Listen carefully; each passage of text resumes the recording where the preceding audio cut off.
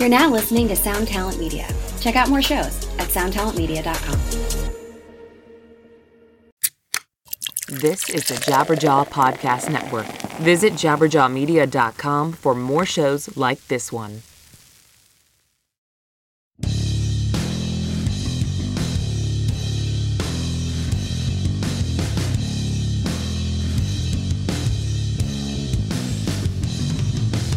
Hello and welcome to episode 96 of the Manage Mental Podcast, a weekly discussion on hot topics in the music biz for the up-and-comers, the brand newbies, the beginners, and aspiring rock stars of tomorrow.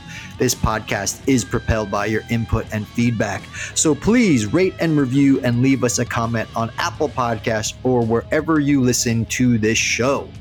I am your host, Mr. Blasco, and as always, I am joined by my good friend, the co-host from the other coast, Mr. Mike Mowry. My man Blasco, as we roll into this holiday season, just shouting out some gratitude to you, my man, for bringing us together each and every week. Very cool. In the last episode, we chatted about how to connect with your fans. That was a really great episode, so check it out if you haven't already. Today's episode is sponsored by our buddies at rockabilia.com. Go check them out for the awesomest collection of officially licensed band merch on the planet.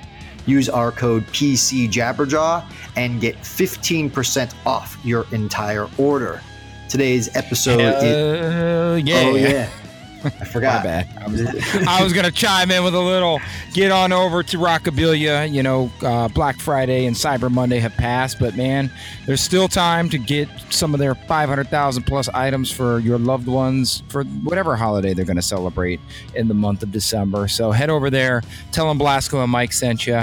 I actually heard from someone in person in my recent travels that they had gone over and used our code, and it made me stoked. I know they appreciate it, and we appreciate Rockabilia for supporting the podcast and supporting Jabberjaw Media Podcast Network.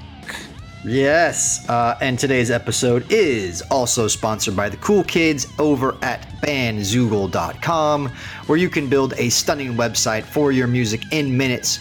Try it free for 30 days and be sure to use the promo code MENTAL to get 15% off the first year of your subscription. Yeah, you know what? Maybe I'm hearing things. I'm not so sure, but I almost promise you between the last episode and this one, somebody told me that they had used our code and gone over and created a website for it. And what I love about Bandzoogle is, you know, they get it. They're artists, and they've created a platform that allows you to build a website and integrate some of the great third-party tools that exist out there. So don't take it from me. Take it for yourself. Go over to Rockabilia. Nope, that's the wrong one. We'll go to Bandzoogle this time. Go to bandzoogle.com. Use Mental for 15% off. And they also love hearing that Blasco and Mike sent you. So get at it. Yeah, this week we talk about marketing strategies. This is going to be killer, so let's get mental. Hell yeah.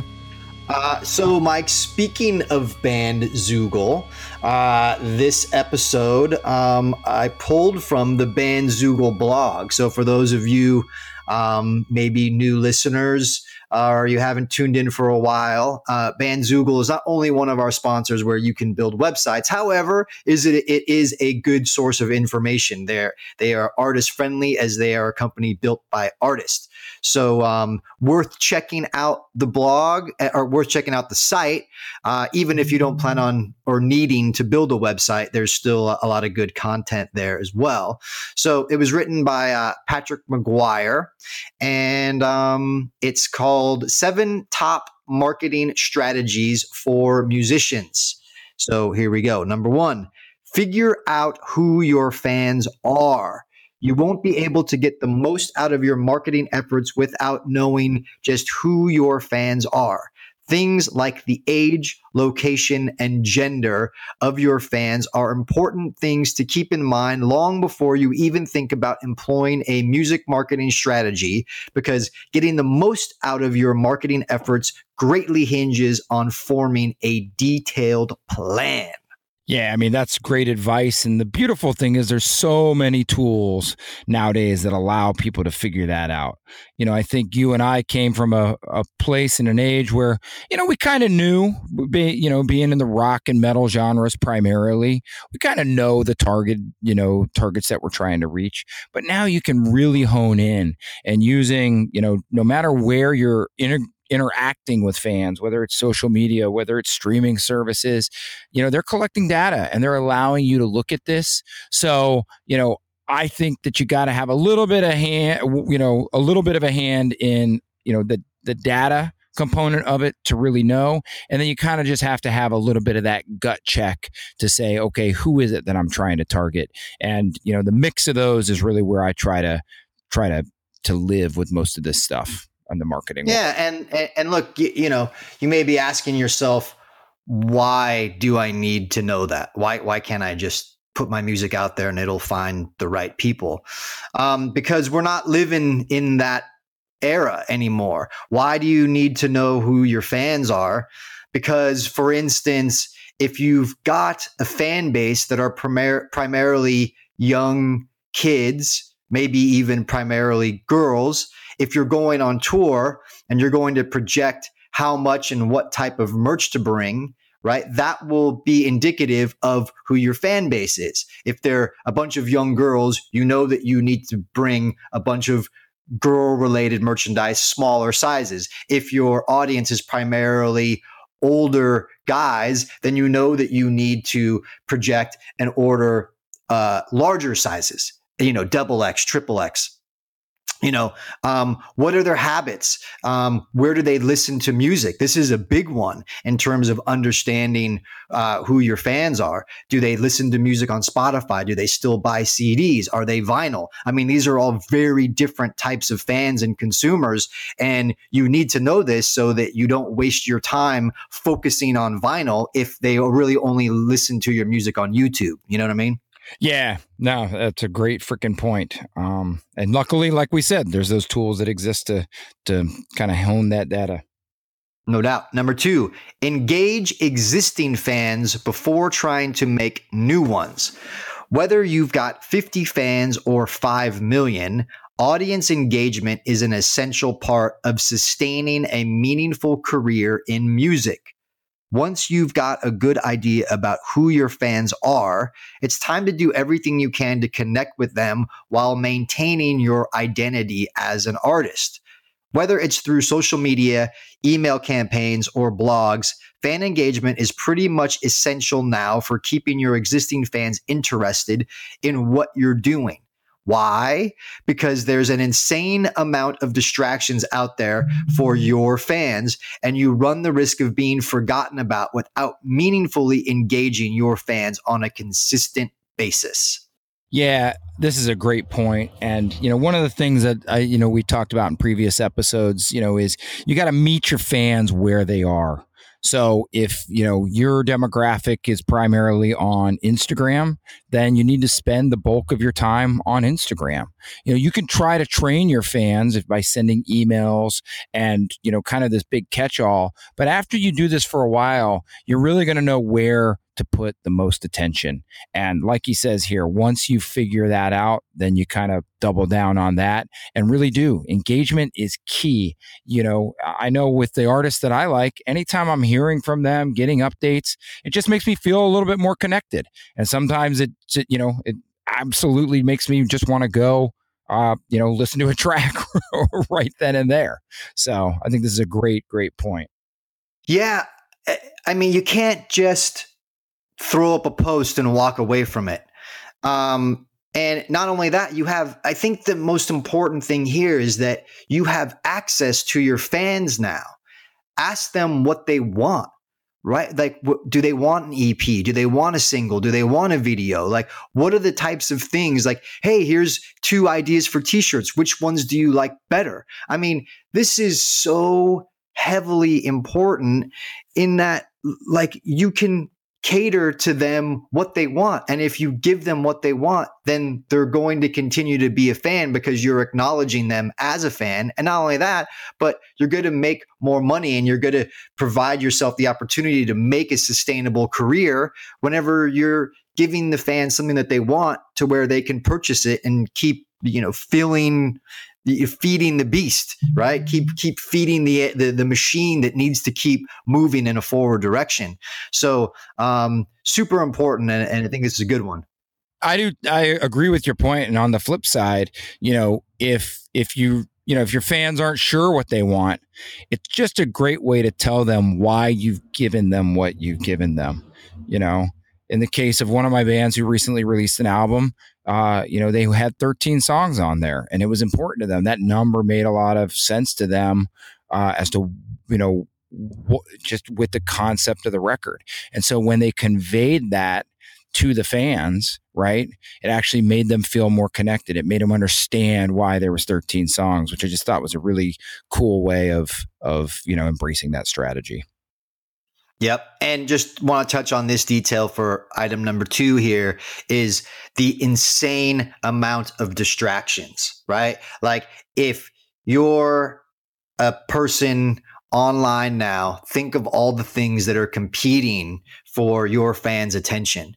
So make sure that you're engaging with them because that will help keep their attention focused on you, right? Because it's like they can watch a YouTube video, they can play a video game, they can play Angry Birds or Candy Crush. There's so much shit. They can listen to a million records, right? If they have, iTunes or Spotify or YouTube, they can listen to music very easily accessible. And why are they going to listen to your record versus the millions of other records they have at their disposal? So once again, highly important. Number 3, social media music marketing strategies. So whether you're trying to get the word out about a new release or people to show up to your performances, social media is still a great way to narrow down who might like your music and to reach out to those people directly. Paid ads on these platforms are the easiest way of accomplishing this, but researching things like hashtags, local bands and cities you're playing in that sound similar to you, Reddit threads, and Facebook groups can help give you that exposure for free. Yeah, that's a great point. And I think this is stuff that, you and I employ each and every day in the artists that we're involved with. And, it's really one of those things where, you just gotta, if you don't have those skills, there's so many places out there where you can educate yourself. And there's so many people that are able to help you, with usually relatively affordable services if that's not your area of expertise. But, there's no denying that you've got to figure out a way to cut through the clutter and cut through the noise and figure out how to actually deliver whatever you're paying for into the eyes, ears, and hands of, the people that might actually want to digest it. Social media specifically, look, I understand that the algorithms are frustrating, that only a small percentage of your fans are seeing your posts. So what are the answers here? Well, one is to hack the algorithm and focus on postings that work with the algorithm, right? And those change all the time, but like graphics don't work well as photos. And, there's a certain amount of hashtags you want, attached to a post, but video works well than just a photo. And, there's all different types of strategies that work here, and those change constantly. So it's really good to be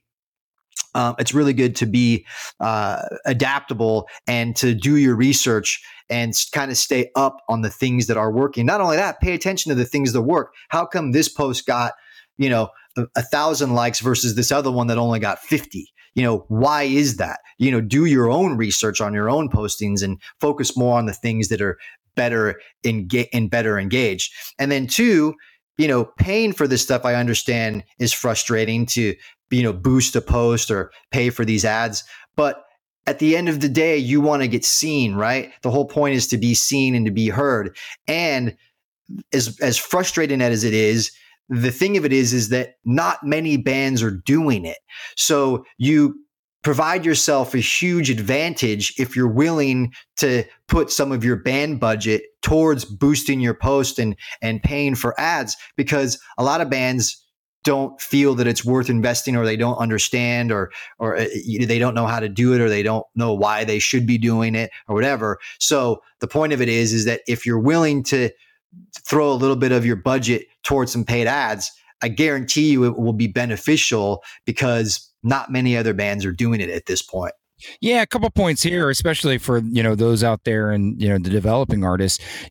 Even when your sample size is small, when your footprint, your following is small, that's a great time to start to mess with some of this stuff, right? You can, use some trial and error tactics like Blasko's talking about, and really hone what works. So as your fan base grows, you aren't wasting as much time and as much money when the ad spends get bigger. And, for me, I've always thought it was interesting. I mean, back in the day, Blasko, you and I had to, all the time, we had to pay for, advertisements in print ads, or we had to print up flyers or do things like that. So to me, I'm fine with the fact that you've got to, invest in yourself in order to really reach, your audience. And I think it's just about educating yourself, or, asking for help, hiring somebody that knows how to do this stuff for you. Yep. Number 4, produce non-musical content. Photos, videos, blogs. If you hope to reach new audiences with your music, putting lots of time and thought into offering other content to your listeners will help you make a lasting impact that ultimately gets your music heard by new ears. No one said being a serious musician in 2018 or 19 was easy. Yes, none of these things is related to making music, but in today's insanely competitive music industry, audiences often need more than just music to become a reliable fan of a musical artist. Yeah, and this is stuff we talked about in a recent episode, where there's so many ways that you can, use non-music related content to, build your audience, engage with your audience, and, really use it as a tool to grow. I mean, nobody wants to watch you recycle, or try to reinvent 100 different ways to promote a track. What we want you to do is, dig a little deeper, or go outside of the musical lane and use some of the additional influences that you use to make the song or the album or the EP or the video. And I just think this is a great point on his end. Yeah, and look, for anyone listening, go back and listen to the previous episode 95. Pretty much the entire episode covers this one subject. Number 5, pitch your music to blogs, playlists, and press outlets. Pitching your music is one of the least fun parts of being a serious musician. Writing an engaging bio and press release, looking up contact information, and sending email after email into the abyss is soul crushing, but also necessary for engaging new listeners and gaining momentum for your music. Rather than aiming to get featured on the biggest blogs and playlists you can, starting small and working your way up from there is a good way to approach the gargantuan task of pitching music. And remember, you might not think getting featured on small blogs and playlists is that important, but it actually is. Momentum doesn't just appear out of nowhere. It starts with a couple of people at a time becoming loyal fans of your music, and eventually grows into something more substantial. Yeah, I mean, this is another one of those great points.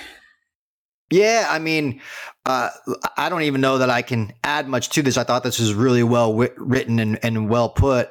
I get it, man. It's frustrating as well as daunting of like, where do I begin? How do I find all these blogs? How do I find all these playlists? What exactly do I send to them? I get it. But you know what? You gotta start somewhere. It's all baby steps. And he's right here in that a lot of these smaller blogs and playlists are very passionate music fans that are very enthusiastic about what they're doing. And yes, are they the most professional? And, did they have the biggest listener base? No, they don't. But it could just be that one spark, that one fan that does listen to this show, or maybe even the guy that has the playlist or blog becomes a fan, and he goes on and talks about you to his fans. It's all got to start somewhere. And, you don't just walk out the front door onto the stage of an arena. Like, you got to work your way up, Yeah, I think what I was going to say was, think of it in terms of like building relationships, right? And, we've talked about this, that's kind of the key to what we all do. And, when you say walk out of your front door onto the stage of an arena, so many artists want to be covered by like the biggest blogs right out of the gates. And really what I think you and I have found is sometimes you got to develop the relationships with the smaller blogs early on, because just as you're hoping to grow as an artist, they very well may grow in terms of their exposure. And so I do understand you are pitching, but one of the ways to frame it as you're approaching it is, how can I build a relationship with this person? And don't get discouraged if they say no now. Part of it, as you and I know, Blasco, with everything we do, because we're pitching all day, every day for some sort of opportunity. And really, sometimes it's just framing it as a way of educating people. I'll submit a band, with an agent for a tour, and then I'll call the manager, and I'm pitching for my artist to be on that tour. We may not get it, but what I've done is educated them as to where we are currently, what future plans we may have, and then I can continue to keep up with them. So the next time their artist or another artist has an opportunity, I'm already, one step up the ladder. So if you can reframe it, with some of this stuff and think of it, you're pitching, but also look at how you're going to form that relationship for a long period of time. That's always been really helpful to me. Number 6, create and monetize your own artist website. Artist websites are an essential part of cultivating an image and reaching out to new fans. Sure, social media can do this, but platforms like Facebook and Twitter are becoming less effective for musicians by the day. Hey, and if you're going to do it, why don't you head over to our sponsor, bandzoogle.com, who are the people that also wrote this blog. But no, this is a key point. We talk about it all the time. It's great if you can have one hub, because those social media platforms, they do change and their effectiveness changes. And if you can always have a consistent place to direct people as you grow, I think you really, you got a leg up on people that aren't focusing their attention there. Yeah, for nothing else, I just... for, my OCD and just a way of being able to find a band, especially a new band, you want to make sure that your band name is yourbandname.com. You want to make sure that your social media is all at your band name. I totally hate it whenever it's like bandname1.com or bandname.org, or, and then it's like, then the Twitter is official at band name. And then the Instagram is different. And then the Facebook is different. And it's like band name band, at Facebook. It's just like, it's a distraction, and you're making it hard for people to become your fans when they can't find you. So I don't know if I totally subscribe that a website is something that is as useful as social media. However, you do at least have to get your band name URL on GoDaddy or wherever it is that you would, buy a URL, a domain name. But you gotta own that. And even if for temporarily you just forward it to a Bandcamp page or, your Bandzoogle page or whatever, but a website doesn't have to be something so daunting. I think in the case of a lot of what I do, I have a template that my webmaster uses, and we just plug it in, and all the band websites are really simple. But whenever you put a tour on, you just send everybody there, because that's where all the tour dates are. And then whenever they're there, they can click on your Instagram, they can watch your videos, they can follow you on Facebook. It's a hub to where everything is based off of that one destination. And it's good it's good to have one destination to message to people. I've got a tour on sale. I've got a new video. I've got to do this. Bandname.com is on all the messaging, and send people there, as opposed to link in bio or follow this and try and get this. And here's my other thing that where it's on my YouTube, but here's the URL that I put in Instagram that you can't even click on anyway and stuff. So I do think it is important. So I think this is legit. Yeah, you're training people. And the earlier you get started to train people, if the platforms change or how you premiere a video or a song or tour dates changes, like you said, they know where to go. They can find you. And if you can get that official.com, best of luck to you. It depends on, how unique your name is or when you started your band. But, I agree with Blasco. If you can grab that stuff and keep it consistent, it's better for everyone. But if you can't, don't let that deter you. You do want to have places that you can send people consistently. Yep. Final number 7, launch a PR radio campaign. The last music marketing tactic is reserved for musicians who've got a budget to invest in their music. Hiring someone to push your music to radio, playlists, blogs, and press outlets can achieve huge results, but often at huge prices. How much money, you ask? It depends on the scale and scope of the campaign, but meaningful results don't really happen until thousands of dollars are spent. And even then, there's no guarantee that your music will be reviewed or picked up by radio stations. Yeah, I think a gut rule here, and I haven't really said this before, but it just came to me, is like, if the price tag feels uncomfortable to you, and, this is all within reason. I've met plenty of people, and I've been in this situation myself where I didn't want to spend any money at all. So you gotta take that subset out of there. But if it feels uncomfortable to you, it probably means that it isn't where you should be spending your money, right? You do got to take a few risks. You got to spend outside of your comfort zone. But if somebody's saying, hey, let's do a $30,000 radio campaign, and you've never had any, baby steps to even flirt with radio, might not be the right time. Swinging for the fences. It's like if you go up there and you're trying to crush the ball over the fence when the bases are loaded, when all you need is one run and you just hit a single, for, the baseball analogy here, maybe that's a better strategy. So that's really my takeaway. All of these things are absolutely helpful if and when you can afford them. And I think, plenty of the artists that I've worked with that we've developed, we started with just a PR person. We had no radio. We had no one doing playlist stuff. As they've grown, we kind of sprinkle some of that stuff in. And then as they continue to grow, we do advanced level campaigns that cost far more money with those relationships that we've already built. If the problem is that your band isn't as big as you would like it to be, the solution isn't necessarily throwing money at a radio campaign or press campaign. I would proceed with caution anytime that you're talking about thousands of dollars, at the onset of your band. I think spending time hacking social media algorithms is time and investment better spent.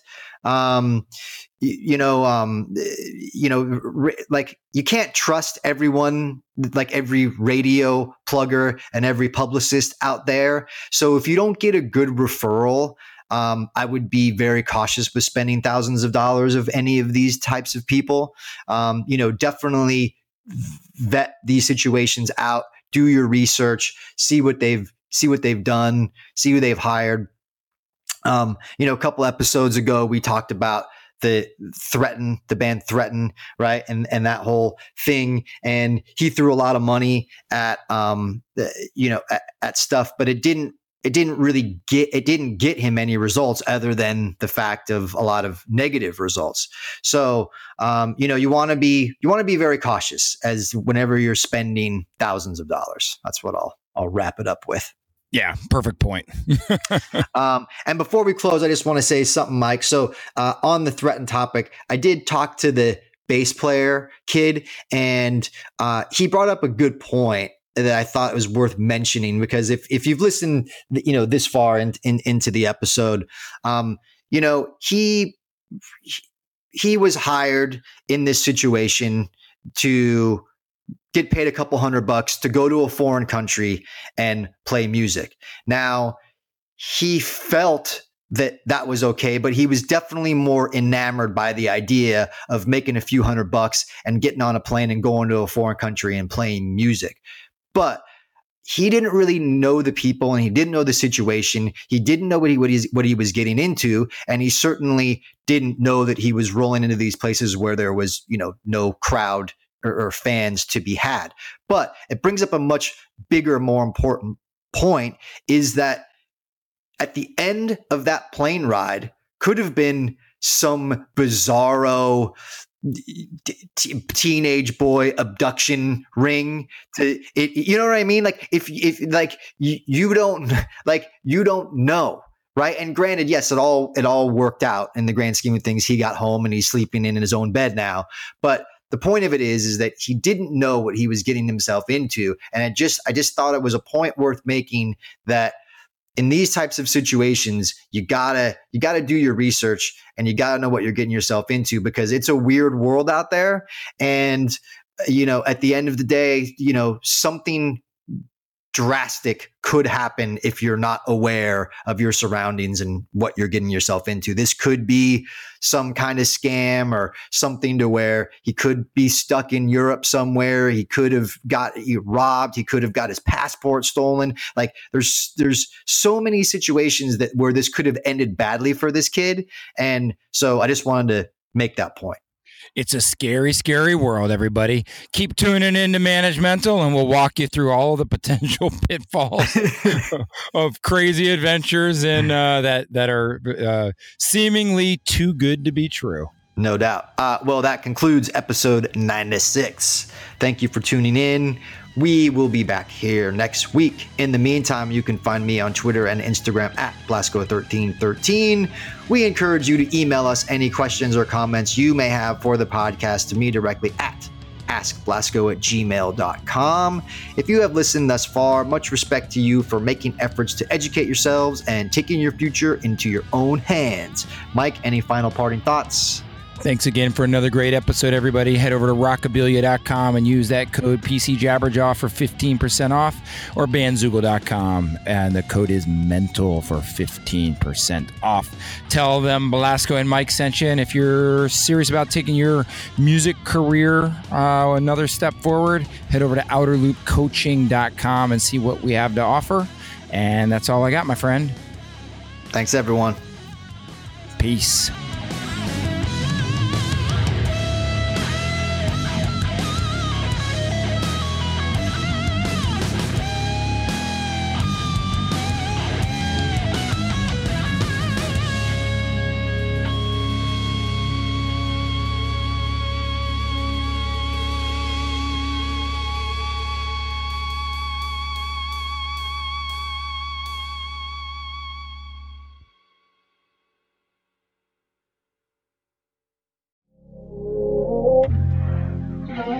This is the story of Whitney Houston. This is the story of Kurt Cobain. Of George Michael, of Otis Redding, of Amy Winehouse, of Michael Hutchence, Bob Marley. This is the story of Prince. It's a new podcast series about how they died, why they died, and why we're still talking about them so long after. It's like nothing you've ever heard before. It's storytelling. But it's more than that, because rock stars, they tell us how we feel. They change our mood. They change the clothes we wear, the people we hang out with, the way we remember things. It's them who give us those ludicrous moments, the ones where you're jumping around, singing your heart out, feeling understood. And it's those moments we'll help you remember, the ones you're thinking about right now. That feeling. That feeling. It's coming soon from Crowd Network. Just search for Death of a Rock Star on your podcast app. And subscribe now.